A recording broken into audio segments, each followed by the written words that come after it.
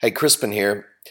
Uh, this episode of the podcast is really a little different from normal stuff. This does not come from our Sunday service. This is actually a meeting I had with some key leaders in the church, some of the core members that have been serving in various aspects of the church for many years. And was a special meeting I called to make an important announcement, which is contained in the following talk. So I won't get into the announcement. I will be covering much of this in the Sunday service this weekend, so you'll hear probably a slightly different version of that. But just to give you a heads up on what you're about to listen to. All right. Thanks for listening. I was going to open us with a word of prayer before we jump into tonight's meeting. Holy Spirit, we invite you. We invite your presence to be among us. We thank you that you're already here. We ask for our hearts and minds to be open to you. Lord, we ask for an attentiveness to the rhythms of your Spirit, the rhythms of grace moving in us and around us.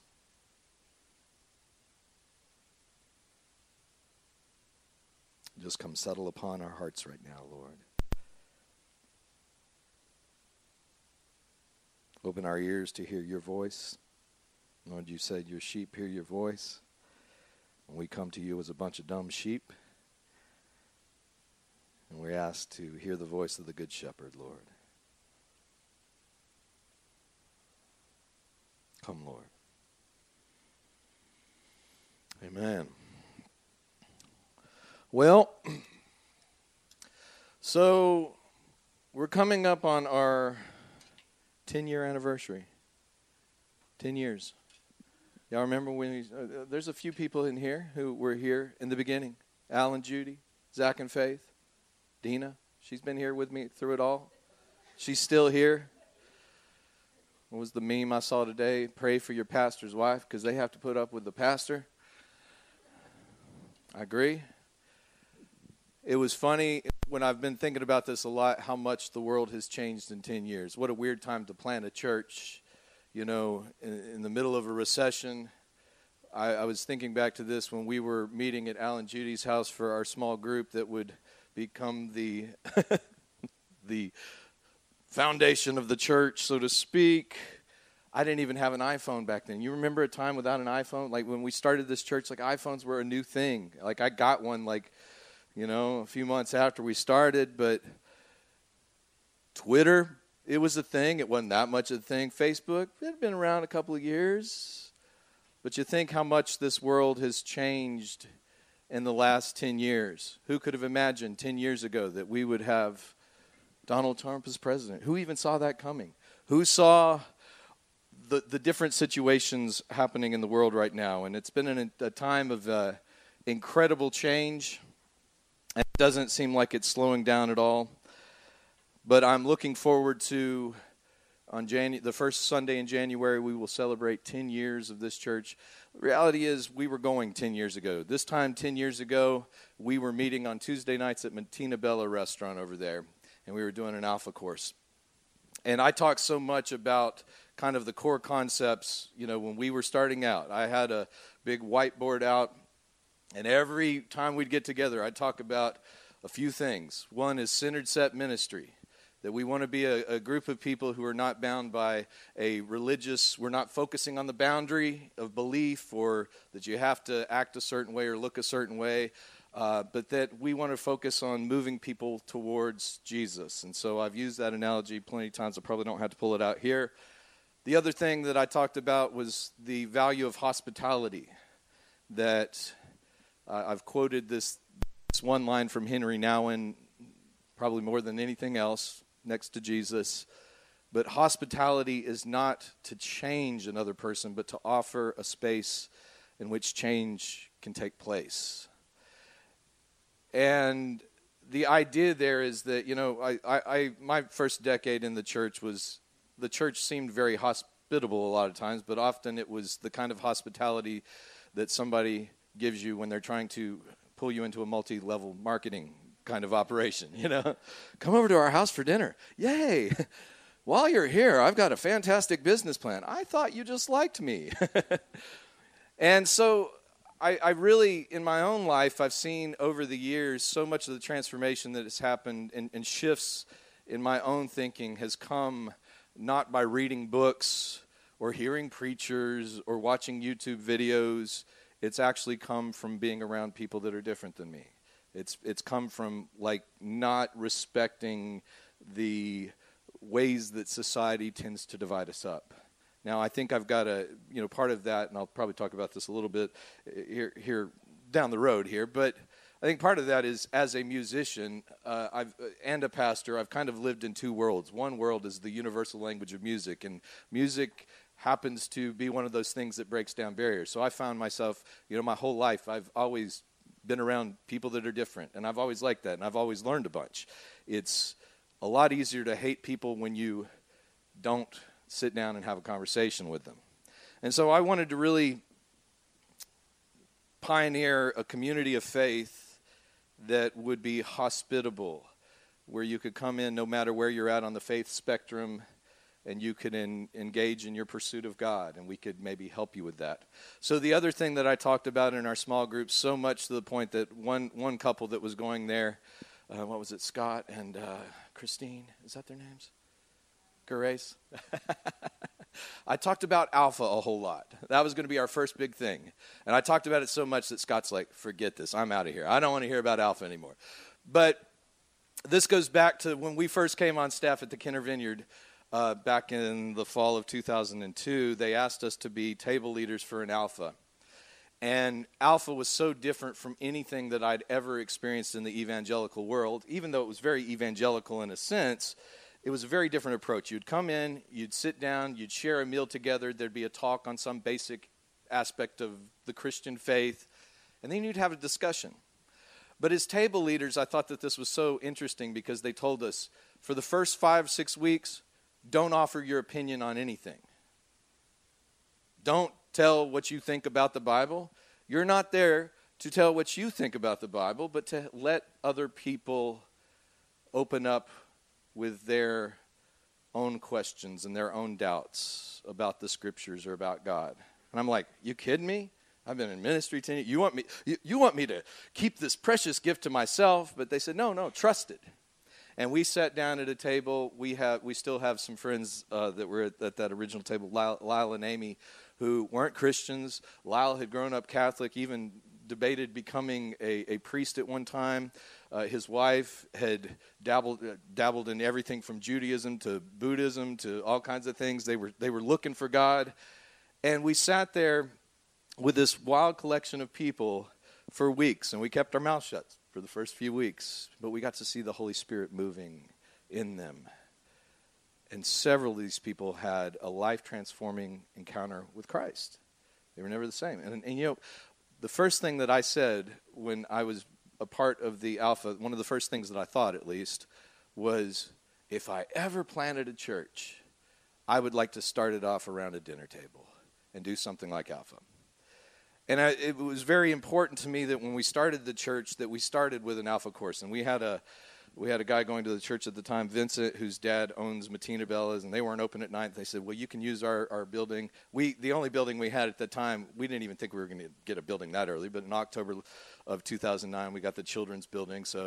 But we were meeting over there. We got a jazz band for opening night, and we doubled the size of our group with the Alpha. We went from 10 people to like 20 or 25. This thing was getting close to taking off.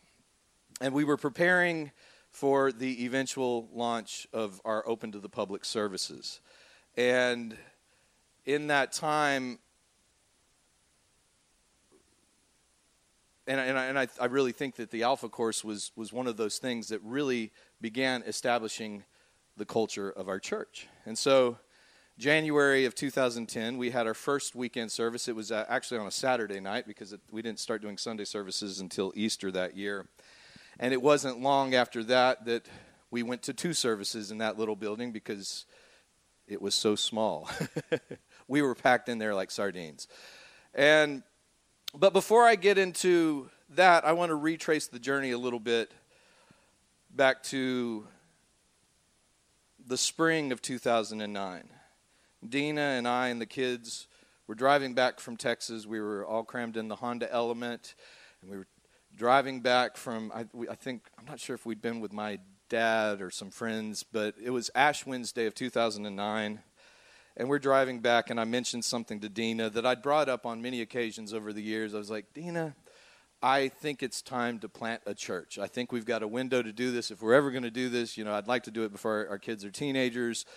And the previous few years before that, she usually said, I'm not feeling it. And I was like, all right, I'm not going to try to hard sell you on this. I want you to hear from God. If we're going to do this, we both need to know that we are hearing from God on this. And that day in the car, the kids are asleep in the back, and I mentioned it, and we sensed the Holy Spirit with us that day. And we both felt like, yeah, this is time. This is what we're supposed to do. And so we get back, and I told Phil Johnson, the pastor of the New Orleans Vineyard, that I'd like to plant a church. Now, he was not initially very happy because at that point I'd gone from being just the worship pastor to being over pastoral care, missions, men's ministry, Celebrate Recovery. It's ridiculous. Don't ever put me in middle management. That was not a good time. That's probably what pushed me out the door.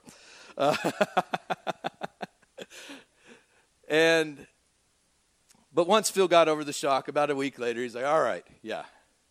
He said, all I got to say, if you can do anything else with your life other than planning a church, do it. Because it's going to be trying. I'm like, I got this, Phil. And so we put our house on the market, and we began the process of church planning. We went through the process with the National Vineyard office of applications and interviews and all that stuff. Well, meanwhile, our daughter Tevia was not very happy. She had the type of social life in 5th grade or 4th grade at the time that some of us would dream to have. She had friends all over the place. And look, we love the Vineyard. We weren't trying to plant a church because we thought we could do something better. We thought the world needed more churches like the Vineyard. And one night we ended up having a tearful meeting, a tearful family meeting. Tevia's crying, I don't want to go to another place. And we all just kind of had this impromptu meeting, and I brought out Matthew chapter 6, which I just read here a few weeks ago, and I began to share with the kids what Jesus says. Jesus says, don't worry about tomorrow. Don't worry about what you're going to eat, what you're going to wear, where you're going to stay. Instead, seek first the kingdom of God, God's best. And you'll find in doing that everything that you need will be taken care of. And I told my kids that day, I said, if there's one thing you can get from me and your mom, from our Christianity, I hope it's this, that the most important thing you can do with your life is to seek God, to go after that. Like everything else pales in comparison. If you don't get that right, that's the meaning underneath everything. So we had this little meeting that night, and then we were going through the process. And that summer, we started meeting at Alan Judy's house, Mike Manifold's house, and we began envisioning what type of church we would plant. And initially, we didn't even know we were going to do this in Covington. We thought we might do it down in New Orleans or in Baton Rouge, but we really felt drawn to downtown Covington, specifically, just a very small geographic area of Covington. And I began to imagine what type of church we would make, and that leads to some of the stuff I already covered. But by November 2011, the Vineyard Church got me up on stage, and Dina and the kids, and they prayed over us, and they ordained us, and they took up an offering for the church, and then they sent us out. And that was my last service there on staff, and we were ready to do this. Oh, I'm sorry, 2009. Did I say 2011? 2009. Got to get the dates right. And so they sent us out, and we were getting ready to do this. Now, the one problem was that we had put our condo for sale 8 months before, And we had one offer the first weekend that it was open, and that offer was rescinded when the couple drove around our neighborhood in the evening and saw all the parties going on. So here we were after our condo was on the market for 8 months, and it wasn't moving at all, nothing. Just we had a realtor and everything, and it was just sitting there. And I'm like, I can't plant a church and not be a part of the community. Like this is a big deal to me, and I went to Starbucks over here on 190, and I applied, and they didn't even give me an interview. Come on. I was looking for any kind of side job I could get where I could maybe scrape together enough money to rent a little, efficiency place so we could at least stay over here on the weekends. And we had, I remember some point in this process, Zach and Faith had a car accident in their Jeep, and I had felt compelled one morning. I'm sitting out on my back porch, and I felt like God said, offer them a little money to help with their repairs. So I was like, okay. So I give him, $200, and then a few weeks later, another fella that I knew had blown up his engine on the causeway. His truck, was broken, and I'm sitting out on my back porch drinking coffee, and I felt like God said, why haven't you considered helping this guy? I was like, well, that guy's got a lot of money. Zach and Faith, they're scraping by. And and I felt like God said, call this dude up and offer him what you offered Zach and Faith. I was like, well, it's a whole engine. I don't know how $200. So I called this guy up. I said, hey, I know this isn't much, but I feel compelled to help with the repairs of your truck. Will $200 help? He said, I appreciate that. By the way, me and my wife think that, if you're going to be pastoring a church on the North Shore, you should probably live over there. And we've not been good about giving our tithe checks to the church. I don't carry a checkbook around, so I got all this money that I haven't given to the church this year. And would $25,000 help y'all get over there? And I'm like, let me pick my jaw up off the floor. I was like, this is God's sense of humor. I'm calling to offer $200, and I'm like, yeah, that'll get us over. So we rented a little bitty house over at the front of our subdivision where we're in Abita Springs, and we were able to, move over here about a week and a half before, right before Christmas, right before our first service here on the weekend. And then in 2010, we started. And it was actually our first service open to the public was a Christmas Eve service. I said I would never do a Christmas Eve service after being on staff at the Vineyard where we had to do 3 or 4 on Christmas Eve. I was like, I'm never doing that, and I caved. And we had a Christmas Eve service, and we've had plenty of them ever since. But we got rolling, and then Easter came, and we had a great group of people show up on Easter, and then we went to 2 services, and things were just rolling along. Now, I forgot to mention this part. The Vineyard sent us out with enough money to fund my salary and the church for 5 months. And I just said, we're just going to go for it, and if in 5 months we don't have enough money, I'll get another job. And by May that year, the 5th month, I think we got a little bit below $5,000 on our operating account. It was getting scary there. And then started turning around. So things were looking good. It felt like this thing might actually take off. We're paying the bills. It was one of the few times where we were actually bringing in more money than we're spending. I love those days. And so things were looking great. And then in July of 2010, I had a heart attack. I've never had heart problems before. It was not something I was worried about. I drove myself to the hospital because we didn't have insurance at that time. We'd been having a hard time getting insurance.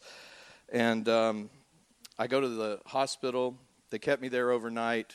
I happened to get one of the best cardiologists that you could get, just luck of the draw. And they did an angiogram the next morning. They found a 99% blockage on one of the arteries on my heart. 37 years old. And Dina tells me that when the cardiologist came out, he's like, your husband really scared us. We had another guy going to our church at the time, Bob Gibson, Bob and Diane, who are in Picayune, I think, or somewhere around there now. But Bob was doing nuclear stress testing for a cardiologist, and he showed another cardiologist my chart. He says, what would you do if somebody came in with a blockage in this part? He's like, well, I'd crack open his chest, and we do open heart surgery. He said, well, Dr. Salam over here, he put a stent in there. He's like, he's one of the only guys in Louisiana that would even attempt that. I just happened to get that guy. So it's pretty cool. We came out of the heart attack. I'm like, I'm alive. I should have been dead. Most people die from the widowmaker heart attack. It's the lovely name of what they call that one. And I'm like, I'm alive. That felt pretty good. And in fact, I was up preaching and leading worship the next Sunday. I'm not proud of that. I hope God's taking a little bit more of that out of me. But, and then in September, we got the bill. And the bill was basically for all the heart stuff was around $100,000. And we had been trying to get out of debt for years. We were finally at a good point, and then I'm like, we will never pay this off for the rest of our lives. This is just, this just ain't going to happen. And so the lady said, when the report comes in, give me a call. You're going to probably freak out. I did. And I'm like, Dina, I'm freaking out. She's like, why freak out? Like, that's so far beyond anything we could even worry about. Like, freak out if it's like 5,000, but 100,000, like, what's the point? I was like, okay, I guess you're right.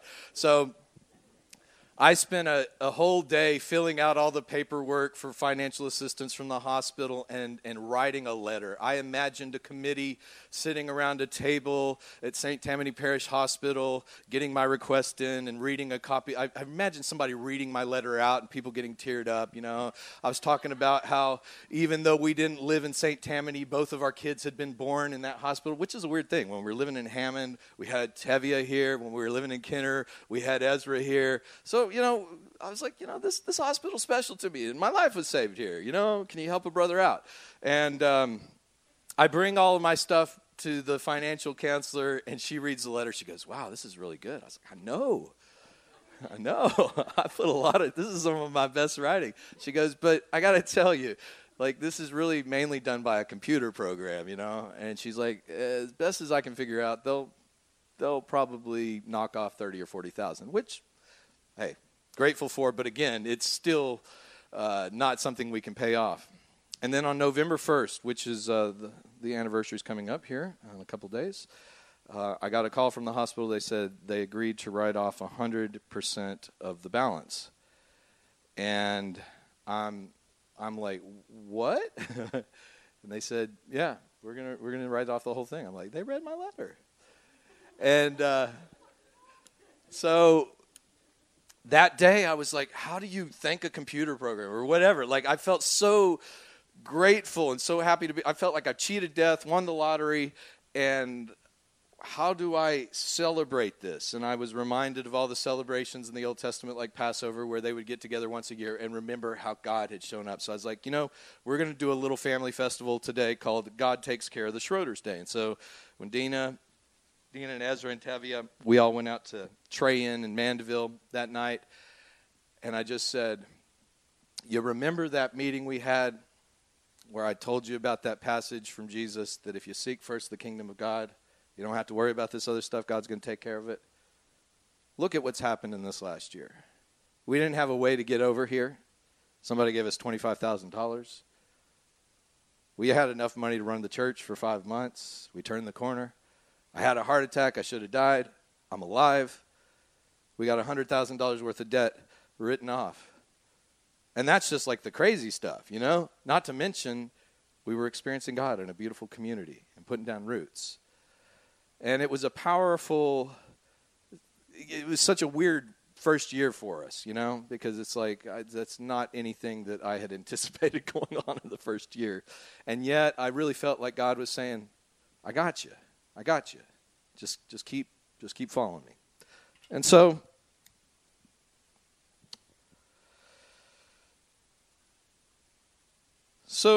we kept on doing it, and the church over the next few years was growing. Lots of good things happened. We moved into this building in the summer of 2012 and have enjoyed the time here. And, I've always joked with people along the way that it's like, I probably run this church more like a musician than a pastor because it's a more familiar word. I joked about that, but I would say that because I learned more in my years of traveling with a band for 6 years about community and purpose and doing something greater than you from being in a band than I learned from going through the Vineyard Seminary VLI that I went through 2004 and through 2006. Because in a band, when you got 5 or 6 people in a band or 4 people and you're playing music, you're doing something that the sum is greater than the parts. Everybody has to play their part. You got to work together. And if you do it right, what you create is compelling, and it connects with people in a meaningful way. And I always thought, like, the things that I learned from playing music were just really helped me for being in a church, because in a church, that's what you got to do. Everybody's got to kind of find their place in the body, but you're all gathered together around something greater than yourself, mission and purpose. And so I joked about that, but I've also continued to play music outside of the church for years since we started.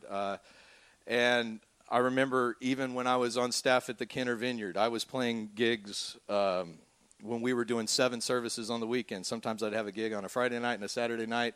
I would play 7 weekend services, and between Friday night and Sunday afternoon, I would play more than 20 hours worth of music in a weekend. And I remember one time Phil sat down with me and he says, "Why do you keep playing gigs? I mean, you're on staff at a church." I was like, "This is who I am.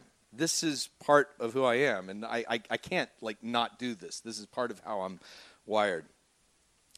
You know, a few months back, me and Al LeBlanc went to lunch, and Al has told me before, he's like, "I don't consider myself a very spiritual person, but I think Al's a lot more spiritual than he gives himself credit for."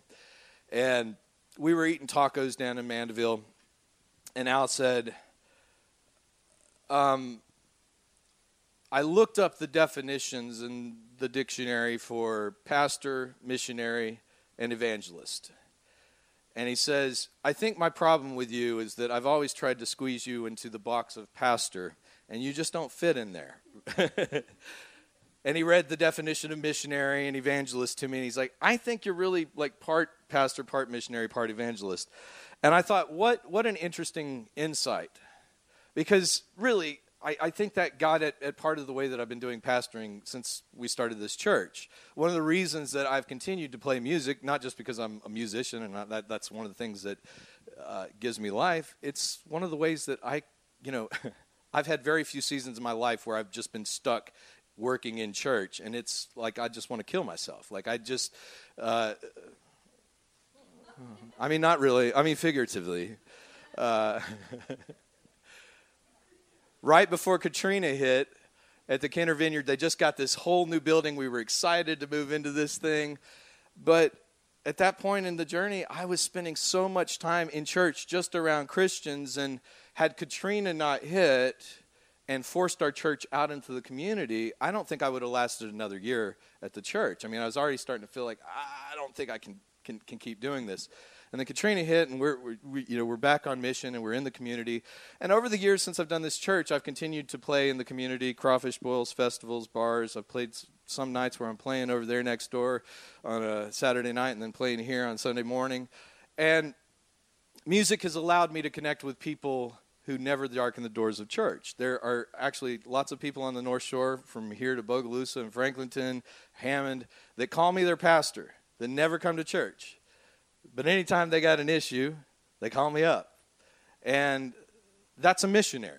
You know, that's a missions thing. And that's even down to something that I've also hammered on quite a bit from the beginning is incarnational ministry. Jesus loves us by entering into our world. And I've always felt like that was an important thing, is that I need to have a place in my life. I don't need to just be up here. I need to be living out mission personally.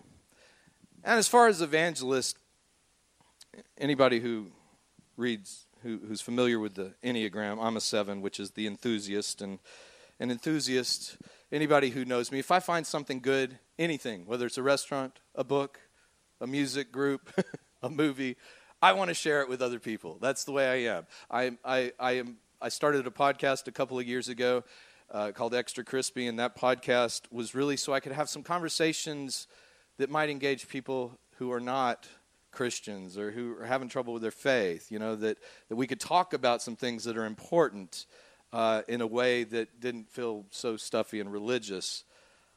I think Al's insights were quite insightful. I think I am a bit of a pastor, a missionary, and an evangelist.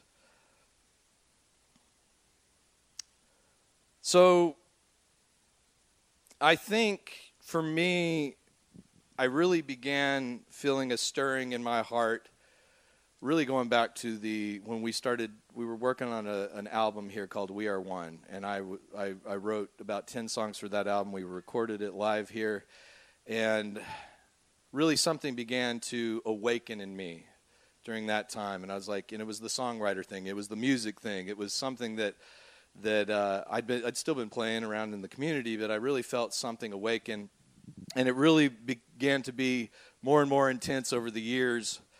And I would say probably by about 2014, I began to struggle with some depression a little bit. And I don't think it's the sort of depression that you take medication for. I think my depression was more circumstantial, more the way that I was living life and more the way I was looking at things. And this continued on for a bit, and about 3 years ago, things really began to change for me in a big way. Ironically, it started by getting a Fitbit. I got this little Fitbit that says walk 10,000 steps a day, and for the last 3 years, I've been, walking 4 or 5 miles every day, sometimes more. And it was one of these things that really, I think so much of spirituality is just learning how to pay attention. It was one of those things that helped me pay attention. I started paying attention to what I was doing. I was like, I'm not going to the gym. I'm not doing that thing again. I'm not trying to lose weight. I'm just going to try to pay attention to what I'm eating, what I'm doing. Just pay attention. I'm not going to try to make any huge changes. But over the next few months, I lost about 25 pounds. I was the heaviest I'd ever been, and I started feeling better. And then I felt like when I started feeling better, I was able to start addressing some other things. And the end of that year, or maybe it was around the same time, I began talking to the board. I guess this was about 3 years ago, about taking a sabbatical, because I was like, I've just, I don't know what's going on with me, but I'm just really having a hard time continuing to pastor. I'm just, can we talk about doing a sabbatical? So we started talking about it. We even got a friend of mine, Doug Anderson, came in, and he knew some stuff about sabbaticals, and he kind of consulted us on that. And a year and a half later, I took a sabbatical. Last summer, I was gone for 2 months, and I'm so grateful for that. It was a wonderful time. I went into the sabbatical not with a whole bunch of questions or things that I was trying to figure out. All I wanted to do was just rest and get refreshed. And I connected with my own heart. I connected with Dina, the kids, and it was really, really such a good time. And even though I wasn't asking for questions, I got an answer. And one of the answers I got was, I can't keep doing this the way that I'm doing it. I'm worn out. I think I realized I was a little burnt out. I mean, really up to that point, we've not ever been a church with a big staff, but I hadn't had an associate pastor that time. Shane had come on about 6 months before part-time. But, for most of the history of this church, I'd kind of had my hand in a whole lot of things. We had children's directors, my wife being the first, and then Aaron Mormino, and now Christy. But I think I realized if I was going to keep doing this, we had to get some help. And so I come back from the sabbatical. I'm like feeling about as good as I've ever felt in my life. I'm refreshed. And we have our first board meeting. And I said, board guys, I can't keep doing this the way I'm doing. I think we need to hire somebody full-time as an associate pastor. And they're like, and I think the obvious person was Shane, because he was already working part-time. I was like, I think Shane, we need to bring him on full-time. And they're like, that's great. There's a little problem, though. Since you've been gone, the giving in the church has gone down about 30%. Actually, things were so desperate last summer when I came back that I was wondering if we could keep the church open through the end of the year. But I was like, I don't know. I don't think I can keep doing this. And 2 weeks after that, the first part of October last year, we got a donation of $25,000 again. I don't know what it is with that number. Somebody from outside of town who had no idea what our church was even going through, and that money came in. So we're like, well, I think we can maybe at least hire Shane for a year. And so we hired Shane. And Shane came on last fall and began to really take a lot of stuff off my plate. And I don't think I could have made it without Shane stepping up. And Shane has done just a fantastic job running things in the church and meetings and, just doing a lot of stuff. And when I look at this last year, I really feel like this last year has been the year that I envisioned for the church when I started out. When I started out, I wanted to plant a church that would be right in the middle of downtown Covington, that would be connected with the needs of the community, that would be on mission, reaching out to people, not just getting together to have a service, but doing stuff in the community. When I look this last year at the things we've done, from the recent fundraiser for Enduring Hope, school supply drive for Pineview Middle, bag hunger, Mexico missions trip. I know I'm missing a lot of things. If we wrote it all down, we could just do a whole meeting on that. But, man, for a little church that doesn't have a lot going for it, we are doing the stuff. And then when I look at even how new people have connected into the church this last year, I think we've done our best job on that. And I think Shane's been a really big part of helping that happen. And so, really, I look at this last year, and I think it's been really one of the best years in the history of Northshore Vineyard. This is the church that I wanted to happen when we started it out, but at the same time, back in the spring, even with things going so good, I still had this nagging feeling that I had kind of suffered with over the years. Like, I don't know if I'm supposed to keep doing this, and by June this year, I was like, I really feel my time as senior pastor is coming to an end, of Northshore Vineyard at least. Well, probably in general for the rest of my life. But, and that was a hard thing to kind of come to terms with, but I met with the board back in August, and for the first time, we've had probably more meetings in the last 3 months than we would have in a typical 2 years. But I told the board, I was like, I think by the end of this year, I'm going to be stepping down as the senior pastor of Northshore Vineyard. And it has nothing to do with my love for the church. I love this church. I'm going to continue to be a part of this church. I really feel like what has been stirring in me on the creative side for years now, I really feel the last couple of years I've done a lot of reflection on my life, and I've come to conclude that even though I am, in a sense, called as a pastor, evangelist, missionary, underneath all the calling, the core thing that I feel like has been in my life ever since I was a child is creativity.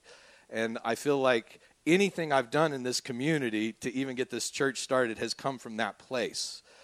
And I don't think I'm cut out to lead an organization. I really don't care about budgets. I don't care about a lot of the organizational things. Y'all know that. I'm not, and I can't make myself. I wish I could. I wish I could will myself to care about, some of those things, and I don't. And I just don't feel, I feel like this church, I know I've got giftings. I'm not trying to be all, false humility here. I know I'm good at the couple of things I'm good at, but I don't think I'm a good fit for leading a church.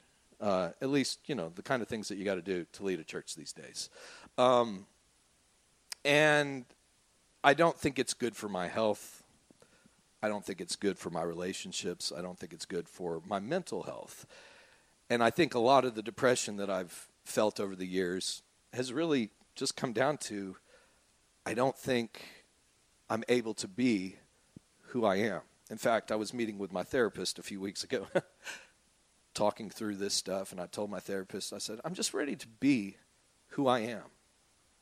I'm ready to be who I am. I feel like there's parts of my life, I've never been disingenuous. Part of this is just awakening to these things and actually paying attention, but I feel like there's parts of my life that have been kind of boxed up on the side, that I'm just ready to enter into those things. I remember the movie Chariots of Fire. What was the runner's name? Is it Eric Little? Anyway, he said this quote in the movie. He says, "When I run, I feel the pleasure of God." And that's it for me. When I'm playing music, when I'm writing songs, when I'm creating, and even, creating messages for the weekend, like, I feel the pleasure of God. I feel like that's the creative stuff. That's what I'm created to do. And so I met with the board, and initially we were thinking, well, if you're stepping down, is this church still going to be here? Are we just going to shut it down? And I really didn't like the idea of shutting it down. I know, in some of our board meetings, Al has set this thing up, that he found some problems in our bylaws that, like, we could have a rebellion and people could vote me out of office or something. So he says, I'm setting this up like it's your church. And he's like, this is your church. And I know what Al's getting at legally. I've never thought of this as my church. I've never thought that I own this church. I've never tried to treat it that way. But we met a couple of times, and I even talked to Phil Johnson from the New Orleans Vineyard, and Phil was like, man, your church is going so good. I would hate to see you shut that down. Is there any way that we as a church can help resource you and help keep this thing going? I was like, well, yeah, let me get back to you. So we've met a few times, and we started thinking about, okay, if I'm stepping down, how can we move forward? Do we, put a job listing out there that we're looking for a new pastor? Do we have, speakers come in and figure out, which one represents? None of that sounded very good. And I think it was pretty obvious to the board and to me that the best candidate for continuing the values, the culture, this unique thing that we have at Northshore. And we do have a unique thing here. I mean, I don't know I've never been to a church like this, and I've been to a lot of churches around the United States. It is a special thing. This kind of thing doesn't happen often. But it was pretty obvious, I think, to all of us after we prayed about it, talked about it, and that Shane Blau would be the best candidate for stepping up to take my place. And so for the past several weeks, we've been working on a plan of how we can make that happen. And so the first service of January 2020 will be my last service as senior pastor. We will have a celebration celebrating everything God's done here over the last 10 years. And that will be my last service as the senior pastor. And from that point on, I will still be attending this church, but I'm not going to be leading this church. I'm going to be serving this church. And Shane will be stepping into the role of that. And to help resource Shane, because I will say the hardest thing about being a senior pastor myself, going from being an associate pastor, was that Sundays just keep coming at you, It was a depressing thing. Just a couple of months into this church, I'd be the last one out of the building over there in the children's building. And it was a depressing thing sometimes when I would preach a message that I just thought was awesome, Of course, I've gone back and listened to some of those messages from the first few months, and I don't know if they were that awesome. But they felt good at the time. And I'd be going, wow, I preached it down. And I would turn off the lights. I'd just sit down to catch my breath, and then I would just have this gnawing sense of, so you've got to do at least that good next week. I'm like, oh. And I think part of the difficulty that I've had, even in being a pastor, particularly over the past 5 years, as I've been going through my own stuff, life stuff, just getting up Sunday after Sunday and keeping going. Sometimes, like, I don't want to be here on a Sunday morning. I'd like a break. I'd like to just go somewhere else. No offense to y'all. But going from speaking once every 6 weeks to 2 months at the Kinder Vineyard, which is what I did the last couple of years there, to speaking every weekend, that's a lot of stuff coming at you. So, and Shane is definitely a good speaker, but we're trying to resource Shane in the process. So come January, Shane is going to become a member of the Vineyard New Orleans teaching team. They've got a great teaching team. I learned most of my stuff about speaking being on that teaching team. And they're going to resource him. We're trying to set up something sustainable for Shane for the first year, where he will only have to speak twice a month, and then we will fill in those other gaps with some of the speakers either from their teaching team or some other people that are very familiar here and know what we're doing. And as for me, I'm going to continue to stay here at least for the first 5 or 6 months. I mean, I can't see very far because, some of you may be asking, so what are you going to do? I don't know. I don't know what I'm going to do yet. I haven't really gone looking for anything, partly because we haven't announced this to the public or anything yet. So I'll probably start looking for a job this next week. I'm not exactly sure what I'm going to do, but I just know what I'm not going to do.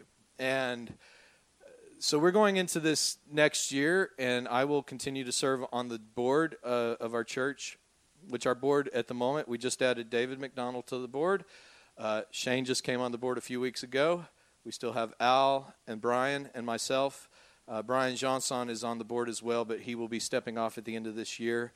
And each of us, me, Al, and Brian, the existing members from this regime, is it a regime? We are all going to stagger our rolling off of the board, but just to try to work with the transition the best that we can to set up this church for success in the future. And look, I hope in some of these stories that I've shared, even about the first year, I know that transitions, even when you've got all the pieces in the right place, transitions are hard. And I know this next year is not going to be an easy one. But starting this church wasn't an easy one. And yet, that was the time we encountered God in such profound ways.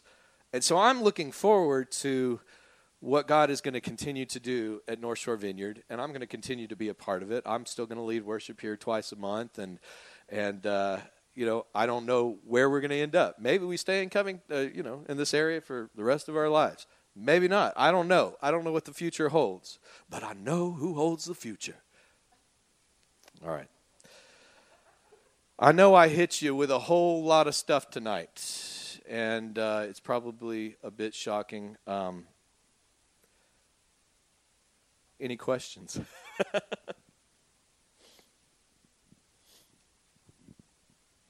Bueller?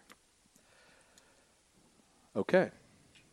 Well, you don't have to have any questions right now. I realize a lot of people need time to process, think through things. We're going to have another meeting on November 13th, Wednesday night here.